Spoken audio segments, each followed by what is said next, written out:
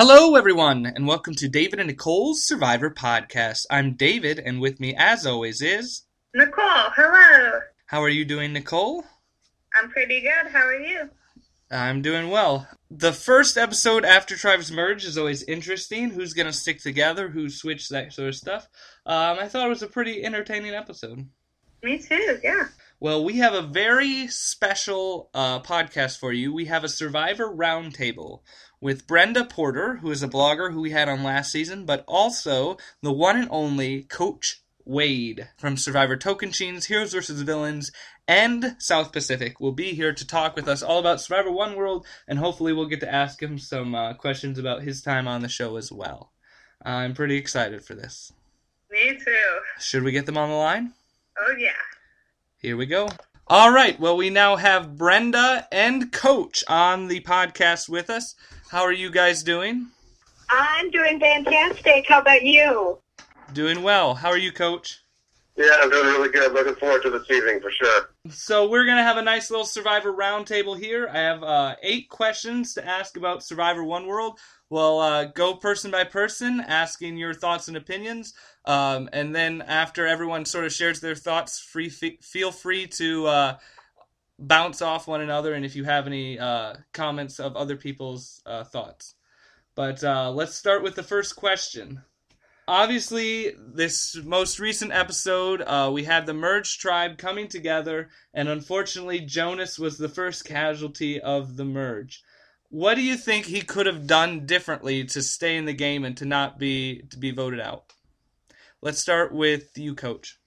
This season is really frustrating me. It seems like every episode that comes along, I get really frustrated because they're such amateurs. I mean, I'm sitting there watching, and when they first cut to Jay and he's talking about being with, people that are annoying to you, it's such an amateur view of the game. And before they even showed the promo for next week, I was sitting there saying, Mike, you and Jay have just thrown away your game, because when you get to a merge, as much as when you swap, you'd like to say, I'm going to go with this tribe. It's your first alliances. If you hold fast to them, Survivor 101, as I preached last year 1,000,000 times, get an alliance early, stick with it, and you're going to be fine. And the fact that they're betraying their first alliance of male versus female spells disaster for them. So what could Jonas have done differently? I think Jonas could have been on a different season. I mean, he was a likable guy. He seemed like he was not a threat in challenges. He had picked an alliance with, quote, the Misfits. And what was kind of preposterous to me was that nobody went to Alicia or the other girl and said, Christina, and said, hey, you guys know you're on the outs. Come with us. And then that 4 could have become 6, and they would have only needed 1 more. So I guess, besides being on a different season, Jonas could have gone and targeted those 2 girls, and he didn't. Brenda, what are your thoughts? I agree completely with Coach. I cannot understand this season and their strategical map at all. I'm not getting it. It just seems like they're voting based on, like Coach said, an amateur way of thinking of things. How this person makes me feel, or, it just doesn't make sense. Like myself, I noticed that Troyzan has 2 immunities. Why didn't anyone notice, how he is? I mean, he's a threat. He's a big threat, and yet they consider Jonas a threat. I'm not getting it. Why is Jonas less of a threat than Troyzan? Nicole, your thoughts? I just think that, they are all new players. They've never been on the show before. And maybe not all of them were as nerdy as we are, making podcasts about Survivor and, watching the show so intensely and everything like that. But maybe they just don't really think always about what's the best way to play the game. But, they think about, who is annoying them, or who they just kind of feel like, right now, I kind of feel like getting this person out. They just don't really know, because they haven't had the kind of experience that, like, you have had, Coach. So I don't really know what Jonas could have done differently. differently. He tried, and I agree. Maybe if he was on a different season, he would have gotten farther. Yeah, I think this move benefited mainly Kim, Chelsea, and Sabrina, and not a whole lot of other people. I think if I was any of the guys, I would realize these girls, if we're just going to say, oh yeah, old Solani tribe, they're going to eventually get us off because they think we're threat. And then it's going to be girl power to the end. So I think especially Jay and Michael needed to realize we actually do need to listen to what Tarzan was saying and come together as all guys. Otherwise, they're going to get picked off one by one. Yep. I agree. And I noticed that the promo, they're still trying to separate those, make it look like it's still men versus women. So maybe that's a clue that it's going to come down to that. Because as it stands right now, we saw Kim actually throw out there that she's keeping the girls around just in case there's a female alliance somewhere down the line. Mm-hmm. It's in her head. It's in her head. And if I were Troyzan, I'd be careful of her, because if she knows he has that immunity idol, he's gone.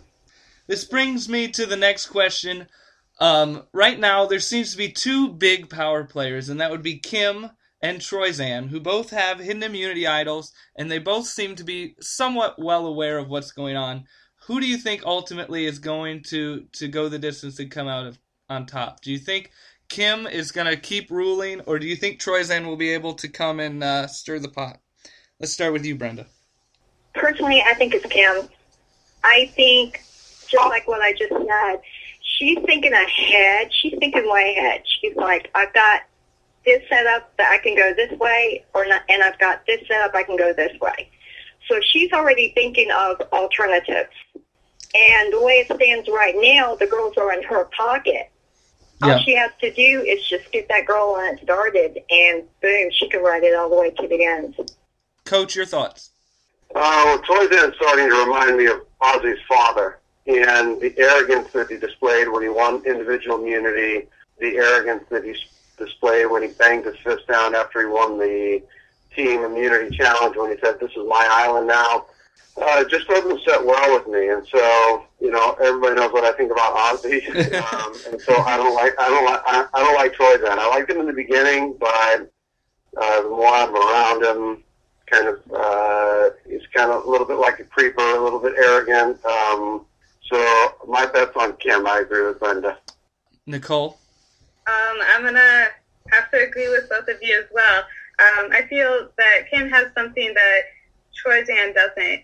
And, she is very strategic, and I just really like how she was focusing on this girl alliance earlier, and then she's getting in these guys, and she's keeping her options open and thinking about all these different things. She really seems to have a lot of strategy and know what she's doing. Yeah, and one other thing I want to say that's a good point. Kim has something that nobody else has, it seems, and that's subtlety.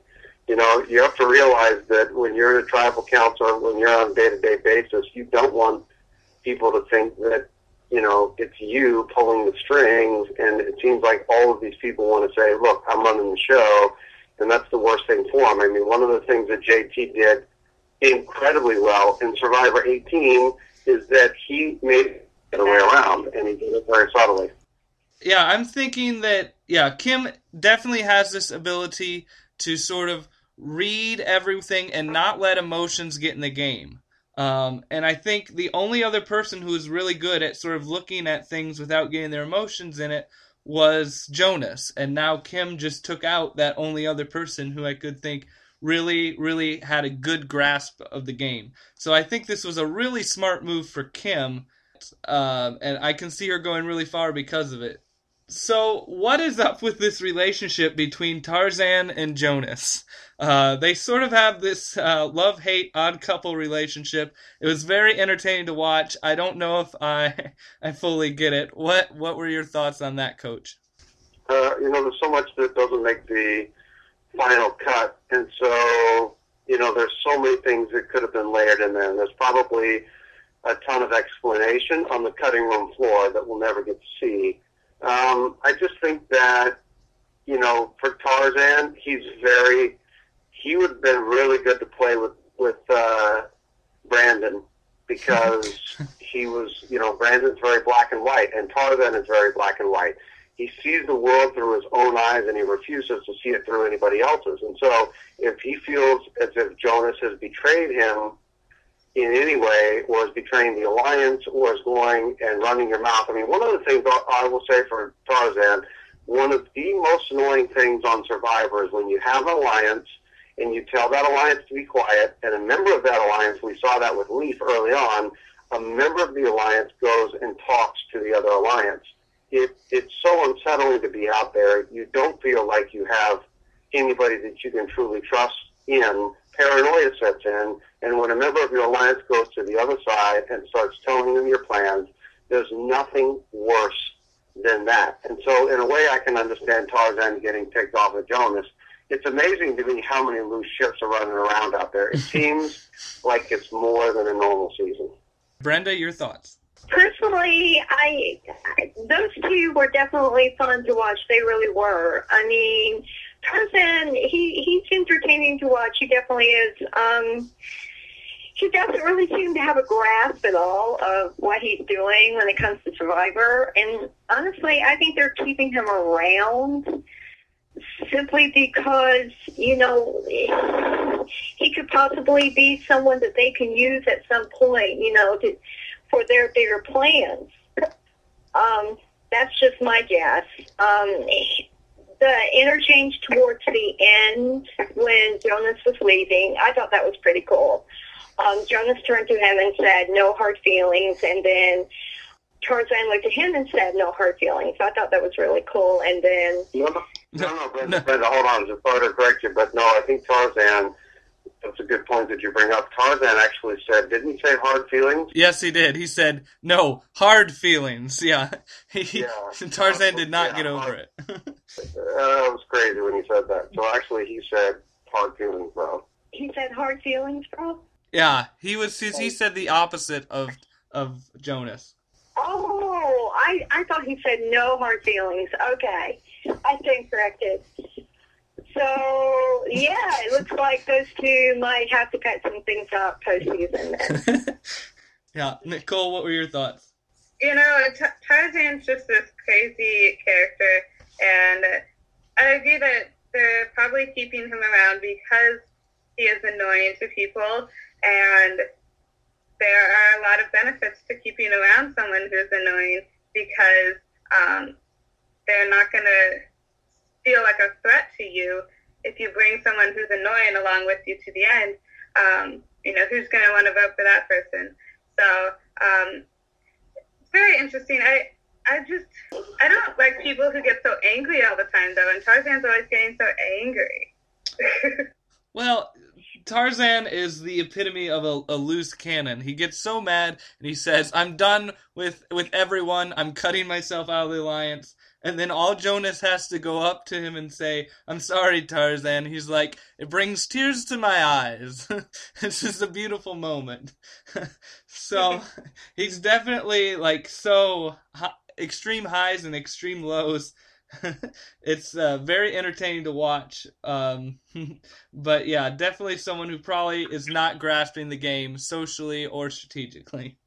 And at Tribal Council, Jeff pointed out that he basically has no idea of the social game. And he said, basically, you're saying you have no social charm to you or something. But Jeff Pershing pointed out that he has absolutely no social game at all. To which I think Tarzan said, "I'm a doctor. I work all the time. I'm awkward socially." All right, so if you had to choose right now, do you think that Solani will stick together to the end, or do you think it will end up going back to men versus women, and the women will stick together and try to pick off the men and vice versa? Or do you think that newly formed Solani tribe is actually going to stay intact? Brenda? I noted on the preview that Kim said she has no idea what she's going to do next. So to me, that's a clue. That's sounding like there's possibly changes that's coming. I think possibly it's going to end up being men versus women. And I think the way that they're setting up with the preview at the beginning of the show is possibly an indicator as well that it's going to come down to the women getting back together and going up against the men. If Kim is saying, I don't know what I'm going to do now, I'm having to rethink my strategy, most likely that's what she's going to do. Coach? I thought the same thing. I thought it during the episode, and, it does worry me because they just completely, laid it open for the next episode for that to be men versus women, and the women are going to be picking them off. When I watched Jay speak early in the episode, I said it's going to be an all-girls Final Three, and the guys are idiots. I would actually love to see an all-girls Final Three. Do I think that that's going to happen? Kind of, yes, but then again, I'm worried just because the editors teased it up so good for next week that that's what it's going to be. Usually they don't spoon-feed us like that. Nicole? I think the girls have closer bonds than the guys did back when it was the men versus the women. So I think that eventually they probably would get back together and, do that whole girl power thing. I'm not sure if it's going to happen right away, though. I think Solani has something good going on. And, some people might form closer bonds with others, and it's hard for me to tell. It's kind of up in the air. I don't really know. Yeah, I think that it's definitely something's going to happen. Some sort of scramble's going to happen. I don't know if it will fully go strictly men and strictly women, but I think the women are definitely going to start seeing Troyzan and Jay as, hey, these guys are bigger threats than Jonas and Leaf ever will be. And I think Tarzan and Jay will have to, if they want to stay in the game, figure out, hey, the girls, there's a lot of them. We need to find some way to break them up. I hope that they can somehow do this. I would love to see Christina maybe try to get with the guys to better her position. But I think it's definitely something that's going to not be as straightforward as we've seen in the most recent seasons. The next question, do you think Kat understands anything that Tarzan says? Tarzan is known for saying very big words. Kat is known for not understanding any big words. How do you think their conversations at camp go? We'll start with you, Coach.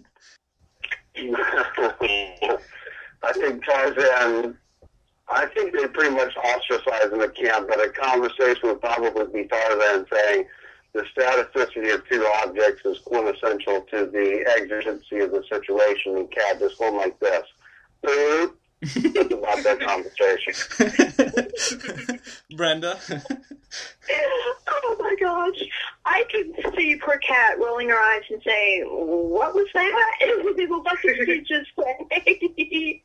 Spell that out again, go in the dictionary. I don't think she understands them. I don't think she does. Nicole? She doesn't understand Tarzan. She doesn't understand a lot of things about Survivor and appendixes and things like that. I was just about to say that. Didn't understand what appendicitis was.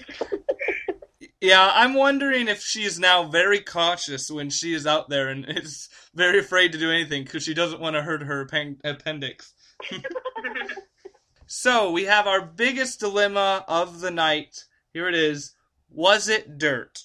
Of course, I'm referring to Tarzan had a little incident on his Speedo there. He was claiming it was dirt. Other people weren't so sure. Brenda, what are your thoughts on this matter? Well, you've got one girl walking up saying she's about to throw up, so she probably smelled something, so maybe it wasn't. You never know. Coach? Tarzan wouldn't have been going on about microbes not being contagious or whatever if it had been dirt. I agree with Coach. Nicole? I don't know. I'm going to go with dirt because I don't want to think about any other options. Yeah. Yeah. Definitely whether it's dirt or not, it's definitely not something you want to put in with your clothes. So I could understand her reasoning, but Tarzan was very adamant about it. Another question: do you think the One World twist had impact on the game, or if so, what? Do you think, we saw this twist, everyone living on the same beach, but for the most part, the two tribes were still very separate. And then they switched it up. Do you think the game, like that One World twist, did impact the game, or do you think if they were on separate tribes and they still did the switch, it wouldn't have made a difference? What are your thoughts, Coach? I thought the season has been really good as far as the producers making switches, flips, merging, I think, maybe a little bit early. I don't know. It's hard to tell. I will say this, that I think that we haven't seen girl power in a long time since, I think the last time we saw girl power was when Poverty did it on Fans versus Favorite. Yeah. With Poverty and Amy and all those, right? And so, like, I'm really not Poverty and who are the other girls in that? Suri, Amanda, Natalie. Yeah, okay, man. Yeah. So, Natalie, that's what I was trying to think. So, we haven't seen it since then. So I think in a way it has worked. It's just hasn't worked to the guy's favor. And I'm glad to see that. Obviously on my season, that was one thing that I was adamant against. But had I been a girl, I would have been adamant against having guy power because it works to your disadvantage. So I think in a way, it really caused the girls to rely on themselves. See, a lot of times you go out there's tasks that the girls are very, very good at, and there's tasks that the guys are very good at, and there's tasks that the guys are good at that some of the girls are good at. But as a whole, the girls look to the guys to do X, Y, Z, lift the heavy stuff out there. They look at them to have speed, to win some of the challenges. They look at them sometimes to know how to tend the fire, maybe not make it, because I've seen some girls make really good fires, but more like to tend the fires. The girls are better at, cooking and washing. And again, these are all stereotypes. I coach men and women. I have the ultimate respect for women. I'm not saying anything sexist here, but it's just they typically fall into those roles. Mm-hmm. Look at the past survivors. This time, though, the girls had to rely completely on themselves, and they didn't rely on any of the guys. Did they build a good shelter? No, but they still learned in the process. And I think that through that, they became completely self-contained and independent. And because of that, they didn't rely on any guys. Furthermore, they didn't have to make an alliance with any of the guys like they would have had to had it not been One World. They focused on themselves. Of course, they got catty, but the guys got even more catty. And that was the funny part about it. And so, but through it all, the girls are sticking together, and that's something that I'm really enjoying for this season. Brenda, your thoughts? I'm going to echo what Coach says because it just seems like since it became so contained, the girls have a much stronger bond. And so if it's going to come down to it, they're going to stick together. The guys, on the other hand, some of them seem like they still want to play with the, let's say, the new Solani as opposed to the, old Manano or so. But they're going to come in for a rude awakening when they realize the girls ultimately will stick together. And I just seem to foresee a possibility that it's going to be an all girls at the end. Mm-hmm. I think if it comes down to it, those girls are going to stick together and the guys are going to go. Nicole? I think this whole One World twist didn't turn out exactly the way I thought it would, but it definitely had an impact on the game, and it's interesting to see, and I kind of thought when the season first started that maybe the tribes would intermingle with each other more when they were on the same beach, but they really didn't that much, and you can still see that those girls still have that. For me, I think it did have some impact. I think the men versus women twist has a huge impact, as it does every season they do it. But I think the One World, in one sense, it was merge time. They didn't have to get to know everyone really the same way because they've had that interaction on the same beach. And I think it then more turned into strategy mode instead of get to know you mode. So in that one simple sense, but I do also think that having them there but still having them divided actually, I don't know, I think it made them more divisive almost than if you had two separate tribes. And then you have the mystery of, ooh, I wonder who's over there. Maybe there's some cool people. Maybe there's people who will take me farther in the game. Whereas this way, and with the One World, you sort of knew who was over on the other tribe, and it sort of made that, well, I want to stick with my people sort of thing even more prevalent. All right, one more question about Survivor One World. The person who is obviously the most prevalent for the first half of the game was Colton, and I just wanted to quick get what your guys' thoughts of Colton was. He was very divisive and pretty much loathed by a lot of people in this Survivor community. So I was just wondering what your guys' thoughts of Colton was. Brenda? I think that Colton is a junior version of Russell Hantz. I said that so loudly, and everybody could not handle it when I said that. But I see so much similarities between Colton and Russell Hantz. The only thing different, I think, is that Russell is a heck of a lot more smarter than Colton. I personally will miss Colton this season. I know this sounds crazy, but I think he's entertaining. The only problem is that he did say some stuff that was really wrong, but everybody loves the villain, and he's by far one of the bigger villains that has come out of Survivor in recent years, other than Russell Hantz. Yeah. Now, Coach, you've played with Russell. Did you see that comparison, or what were your thoughts on Colton? Colton was playing the game very hard early on. He was not playing for the end game. He was more playing for, the moment. And had he gotten to the end, he wouldn't have won the game, much like Russell. So I guess in the same way, they were playing the game very hard. Russell was very driven, definitely smart. He could really bulldoze over people, would shock people the first two times that they played until they were on to him, and then they kind of nullified that threat. So I do see the similarity. I miss Colton, too. I mean, who's the villain, right? You got Mike saying that he's going to be a villain in the beginning, and besides stealing some of the stuff from the other tribe, he's done nothing to live up to his self-proclaimed villainous roots.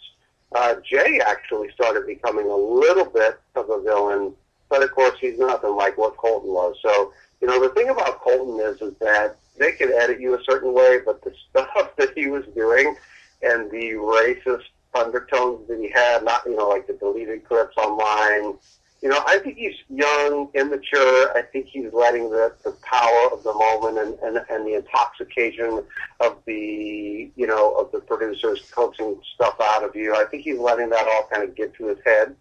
And he went overboard. Do I think that he's racist? No. Do I think that he comes from a small town that puts people in pigeonholes where there are Asians, there are blacks, and there are stereotypes within those races? Yes. Did that come out when he was on Survivor? Yes. Do we miss him? Absolutely. You have to be cheering for somebody, and you have to be rooting against somebody. I think the one drawback of this season is that there's not really anybody to root for. Yeah, we think Kim's going to get to the end. Yeah, Jonas was a likable guy.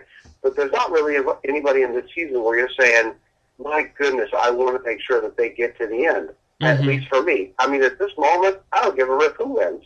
I don't care about, I don't really care about any of the contestants, but then at this time, I don't really loathe any of the contestants. And so I'm hoping, that they start bringing out some hero for all of us to cheer for, the underdog for all of us to cheer for. But at the moment, I just don't see it. Yeah. Nicole, your thoughts? I never really liked Coleman from the very beginning. He was annoying, and he was rude and selfish and everything like that. But did he entertain me watching the show? Yeah. And, I thought it was kind of funny when he had to leave, but I also thought it was kind of sad, too, that people should be voted out. That's how they should get out of the game. No one should have medical issues. But I hate it when that happens.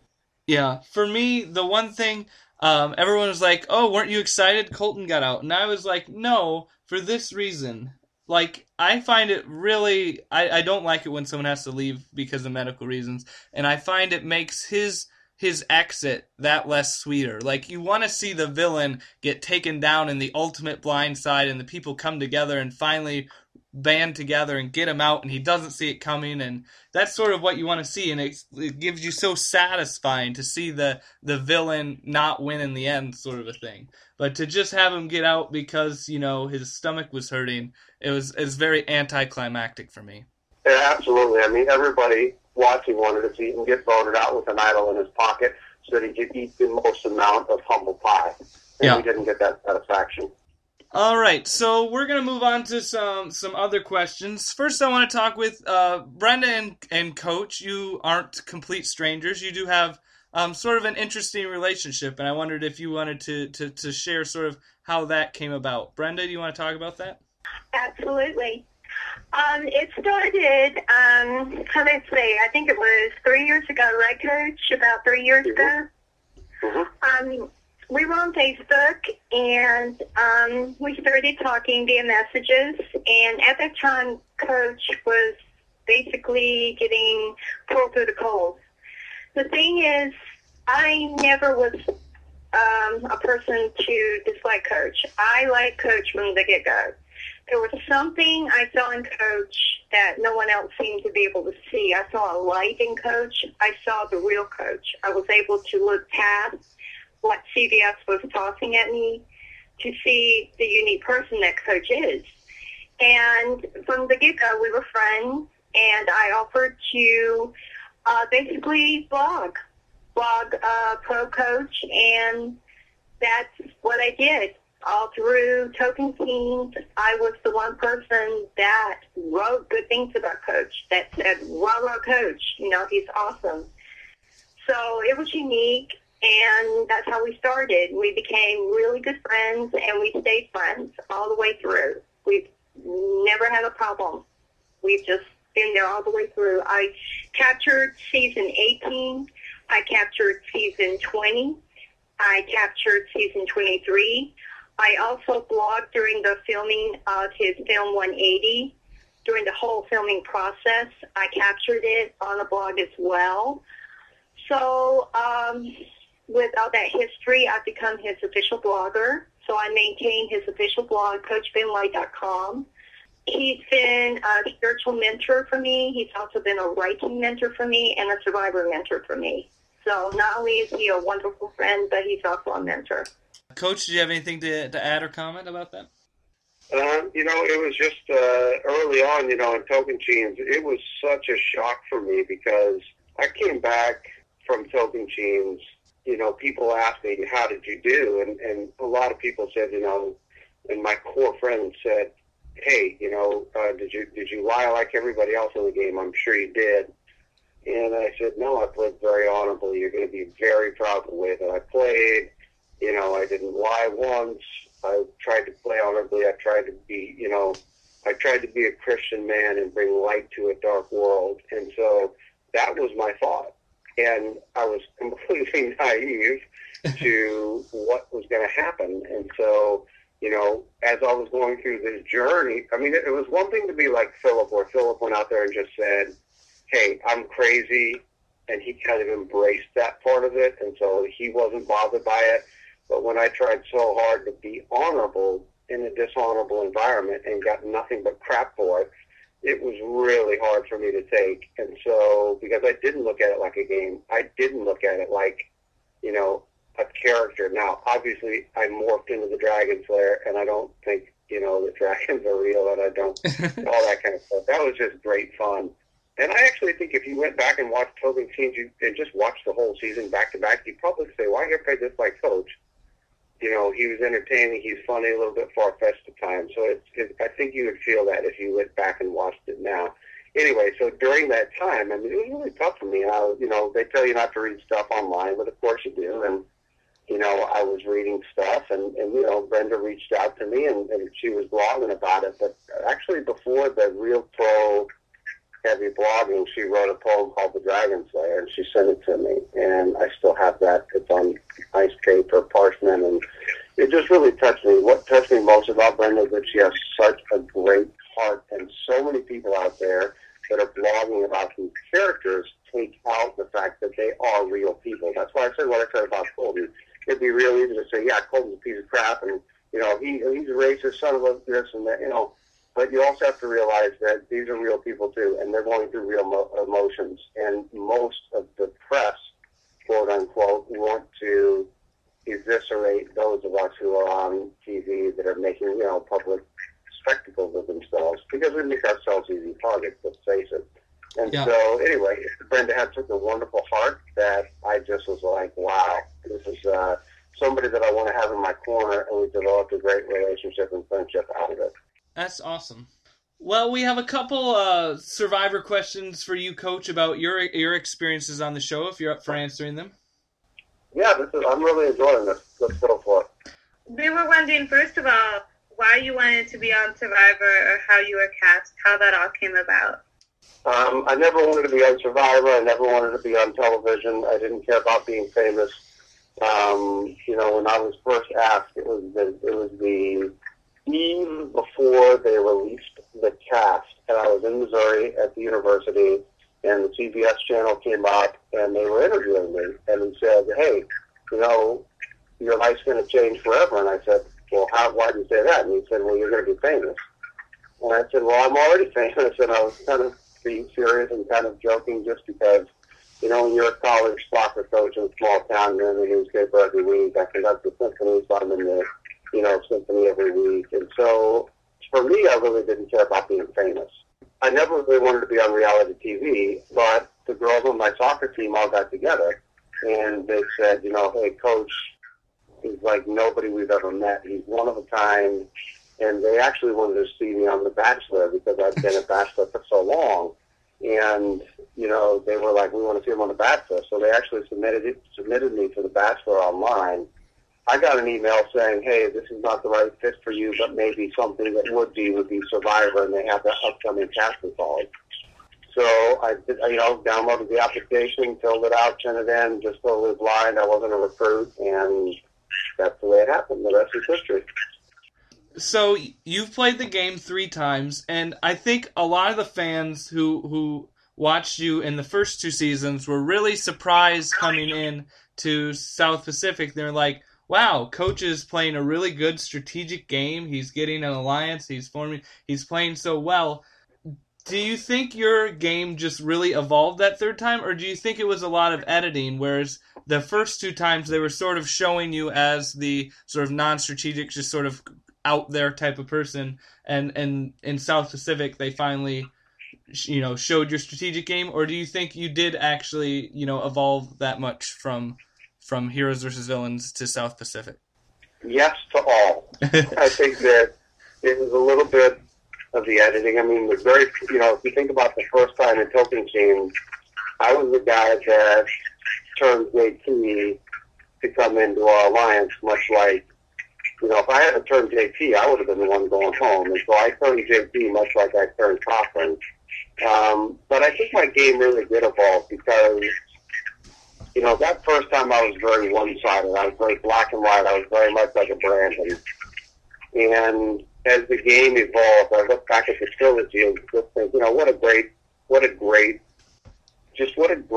series that I was able to have. If you were to script somebody's series from the beginning to the end, tell them in the very beginning you're going to have 3 seasons, play them all differently, and come out on top in the end. I feel like that's what I did, because the first time I went out there, and I wanted to be bigger than life. I wanted to be polarizing, and I wanted to be the coach. And the second time, you know, I just wanted to show people I'm a real guy, and I was sensitive.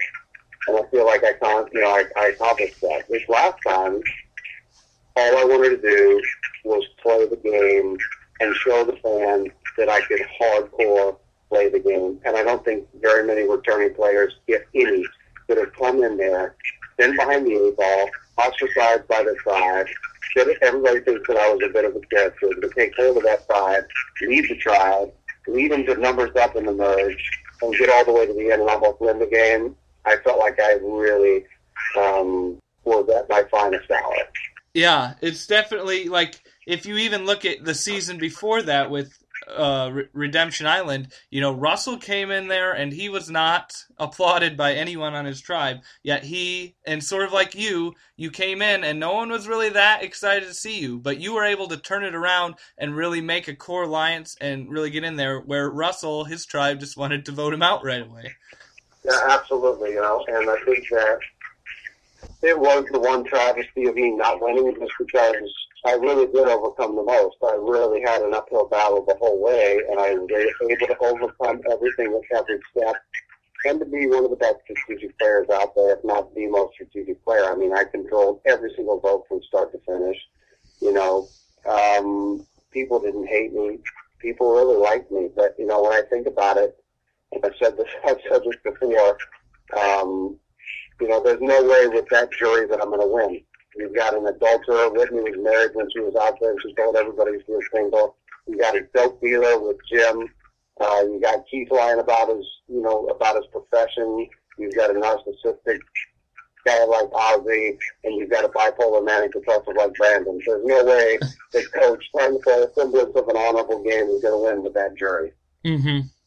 So, out of the 3 seasons that you were on, that you were able to play with a lot of people, which survivor did you enjoy being with the most? Cochran, hands down. Any particular reason why? Smart as a whip, and wanted to be coached, wanted to have a life-changing experience out there. Came in as a really promising, Columbia undergrad, Harvard Law School, and really seeking to, change his life, saying to himself, maybe there's more to being, a lawyer and just working all the time. And so I saw him as like the ideal and quintessential coach student. And so taking him under my wing was just, something beautiful. I love playing with Tyson, but we were more equals, It was not like I was really mentoring him, so to speak. So that's what I enjoyed most about Cochran. Did you ever consider taking him farther in the game?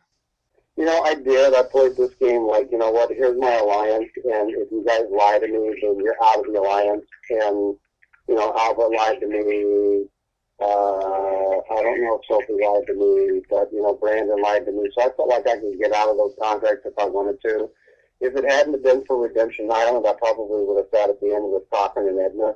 But I couldn't conceivably do that, because if I had done that, then I would have made it to the end anyway, because nobody would have beaten Ozzy once he came back. Yeah. I knew Ozzy was going to come back from Redemption. My sixth sense told me that Ozzy was going to win Redemption no matter who we sent off there. I actually envisioned at the merge when he was sent to Redemption. When he told me that day that he left, I will come back from Redemption, I knew it to be true before he was voted off. I knew it to be true. And so I was thinking to myself, when is he going to be vulnerable? And I thought that he would come back. It was funny because, you have so much time to think, you just map it out. And I thought he's going to come back from Redemption. There's going to be 5 of us. He's going to win the 5, and he's going to falter at 4. And I kind of knew that. And so that's why at that last challenge, I had everybody there that I thought could beat him. Albert, myself, and Sophie. And it ended up working out in my favor. As far as survival conditions go, which season was the hardest? The Heroes and Villains was really tough just because it rained and rained and rained for 14 days straight. This last one was definitely the easiest. Tocantins was also the hardest just because there were so many dangerous animals out there that we were kind of on edge, plus it was 125 degrees the first day of the game. And it was the first one, so you don't really know what to expect. Mm-hmm. But my favorite 2 seasons were, my first in Tocantins and then my last one. So you've experienced being on a season where there was an exile island going on, and then you've experienced being on a season where there's this redemption island going on. Is there one that you prefer more than the others? Yeah, I think I agree with most of the fans. Redemption Island was a great concept for its twist, but it's not really enjoyable to watch when Jeff left their torch. It's become such an iconic gesture that we want that to be that's it. We don't want them to come back in the game, and because they do come back in the game at some point, it just kind of ruins that whole. It it just kind of ruins that whole thing. Exile Island, pure and straight, 18 people, no switches, no tribal switches with an exile, I think really is adds a lot to the game. I really like the exile being one from each tribe. That was a great twist, and I'm a big fan of that. I hope they bring that back. When I host the show in another couple of years, I'll make sure that I bring that back to the fans. Awesome. You've played 3 times, and you didn't ever win. Which loss was the most difficult for you? Your first time in Tocantins, getting out really early in the game in Heroes vs. Villains, or getting all the way to the end in South Pacific and not winning? Which one was the hardest to cope with? Oh boy, you stumped me on that one. The most disappointing season was Heroes and Villains, just because there was no way that I was going to lose that game. I had Colby, Tom, JC, Stephanie, Rupert, all these people on the Heroes that I knew wanted to play with me, that wanted to play, they respected what I was trying to bring to the game in terms of taking the strongest to the end, et cetera, et cetera. On my own tribe, I was smack dab between 2 alliances. There was only, it was just for Tyson to basically vote himself out, was just such a horrendously stupid mistake because, it screwed his game, it screwed Rob's game, and it screwed my game. It was just so, the chances of me going out when I did were just so unbelievable. When I got voted off, it just stung. And it stung to sit in Ponderosa for 19 days and be on the jury and want to be back in the game so badly. I guess that would be the only time I would have been a fan of Redemption Island was, during that season. But that was really hard to take. I felt like I accomplished what I wanted to accomplish in Tocantins, and I felt like getting into the end against all odds and never having my name written down. In Survivor 23, that also kind of accomplished what I wanted to accomplish. Mm-hmm. All right, well, we're going to move on then to the Fave 10. This is where we ask you 10 questions about your favorite thing. We'll sort of go bam, bam, bam, sort of like a speed round. Are you up for the challenge, Coach? I am up for the challenge. All right, here we go. Number 1, favorite challenge you participated in on Survivor? Hooks, where we're throwing the grappling hooks. I love the grappling hooks, and I nailed the challenge in this last one in Survivor 23, and I single-handedly won the game with the tribe. Favorite musical piece to conduct? Tchaikovsky's Capriccio Italiano, which we're doing this April 20th and 22nd with the Susanville Symphony. Favorite non-strategic moment on Survivor? When I was stuffing my face with sweets on Survivor 23, having sat out the challenge, and Jeff looked over at me and said, "Coach, are you really disappointed that you're over there eating the sweets," or something like that? And I was trying to keep a straight face. I was trying to keep the warrior face, but I broke out with a big grin and started laughing. The camaraderie that we shared on this last season was just purely magical. And there were so many moments like that. The respect between the two of us, and I think the respect for him towards me of actually playing the game was really special. Favorite season that you played on? Definitely Survivor 23. Favorite movie you have acted in? 180, man. 180. And 180 is out on DVD now, right? It is. You can buy it on iTunes, rent it on iTunes, or there's another one that I don't know. Brenda would know. There's another website you can go to, but iTunes is the easiest. But I made my whole soccer team watch it the other night. Did they like it? They actually applauded at the end. I don't know if they're being nice or not, but they all applauded at the end. It was pretty funny. All right, number 6, favorite Survivor twist. Wow. Favorite Survivor twist would be, I really like it when I know it wasn't a twist in the game, it was at the beginning of the game, but I really like it when they divided everybody up in race categories. I thought that was really forward thinking, because a lot of times people don't want to touch that, but when they had people divided up into Asians and, I thought that, and Hispanics, I thought that was really cool. So you've played with a lot of different survivors over your 3 seasons. Do you have a favorite survivor you wish you could have played with? I'd say that the survivor that I wish that I would have played with would have been Marty. Do you remember him? Yeah. Yeah, I would have played with Marty. I really like him. When he said the Grandmaster chess thing, I about pissed in my pants. It was so funny. It's funny because we're actually going to be having a podcast with him later this week. So we'll have to tell him that you're a big fan. Oh, you got to tell him that I said that thing. You got to see what his answer is, and if he doesn't say me, then you got to roast him for that. I will absolutely do that. All right, favorite country that you have visited? You know where the most, there's so many different categories of that because I've been to 50, 60 countries. You know, the most exotic country that I've been to was India, and I went there in a time where there were no high-rise buildings. It was like old India in the 80s. So exotic. I really loved that part of it. My favorite country in terms of just scenery were the Alps in Switzerland and just, you know, being beautiful.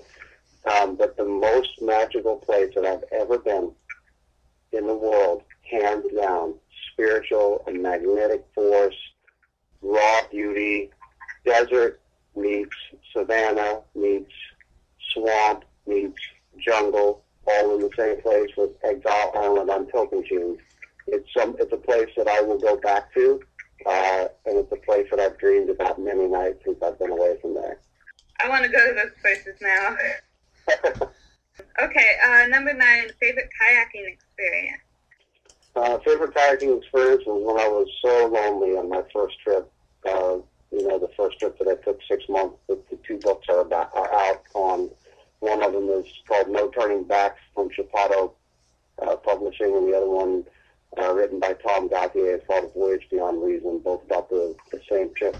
And I was so lonely and just miserable, and I was about and gave up, and I'd gone backwards. I'd like kayaked for 4 hours, and I realized I'd gone backwards in those 4 hours, and I'd spent every ounce of energy that I had. And as I was sitting there discouraged, and all of a sudden this school of dolphins came and started playing around my kayak, and I started talking to them, and I started singing to God and just, you know, praising Him. And it was just such a beautiful moment to be out there in the middle of nowhere, to feel like, you know, nature was there surrounding me, supporting me. I kayaked over to the beach, the sunset, you know, this beautifully vibrant crimson setting over these brown, stark mountains of the desert, and just singing to God, just thanking Him for bringing that to me, and feeling the wind come out of the mountains and feeling like His hand was on my shoulder.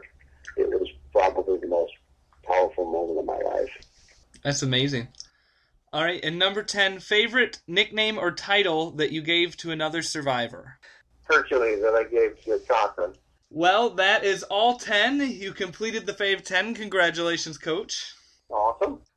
And we just thank you so much for coming on with us and talking with us. And Brenda, you too. Is there anything that you want to plug or promote, Coach? Well, you're probably going to be seeing Coach on television this fall, but that's going to remain quiet because I'm in the middle of negotiations. So I'll let you guys know about that when it comes out. You know, I've got the book out, you know, No Turning Back. Great book. You should pick it up. Course of Movie 180. If you're ever in Northern California, check out the Susanville Symphony. We're always giving concerts, and I write pieces all the time. And we're premiering my Latin Symphony this April. And college soccer team this fall. I mean, you know, I always like promoting those guys because they work their butts off. Other than that, I'm a happy guy, you know, coaching college soccer teams, nationally ranked, conducting a symphony, writing classical music, being a pastor of the church. Life doesn't get much better than that. How do you find all the time in a day to do all these things, Coach? I'm pretty streamlined. I've got things pretty much, I've got things pretty streamlined. And I'm blessed with being really focused, and I can just kind of do what needs to be done and move on to the next task. I'm really good at compartmentalizing, so I'll do one thing, and I'll do it really hard, you know, like coaching or recruiting, and I'll just do it, and then the next day, you know, I'll be focused on the symphony, and then the next day I'll be focused on writing my sermon. So, awesome. Brenda, did you have anything you wanted to plug or promote? I have a ministry that I have on Blogspot. It's called A New Day with Christ.blogspot.com.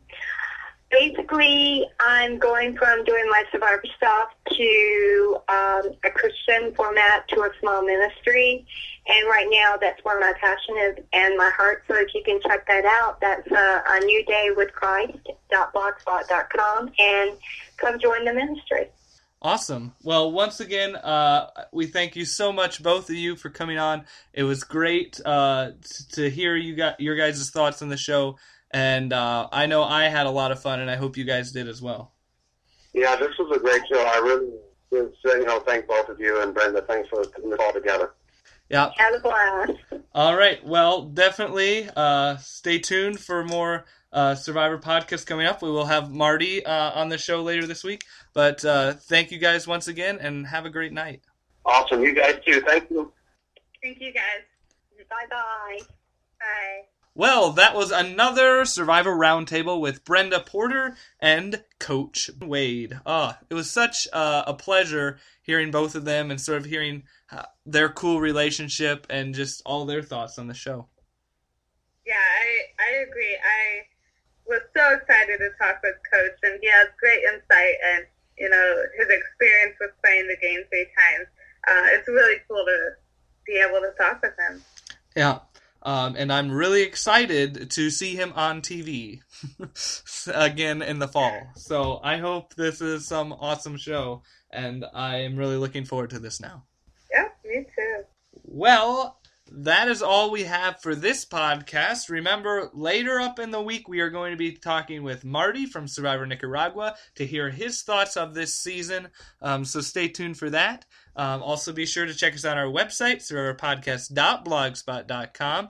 Also on iTunes and Facebook, David and Nicole's Survivor Podcast. That's all. See you next time. Bye. Bye.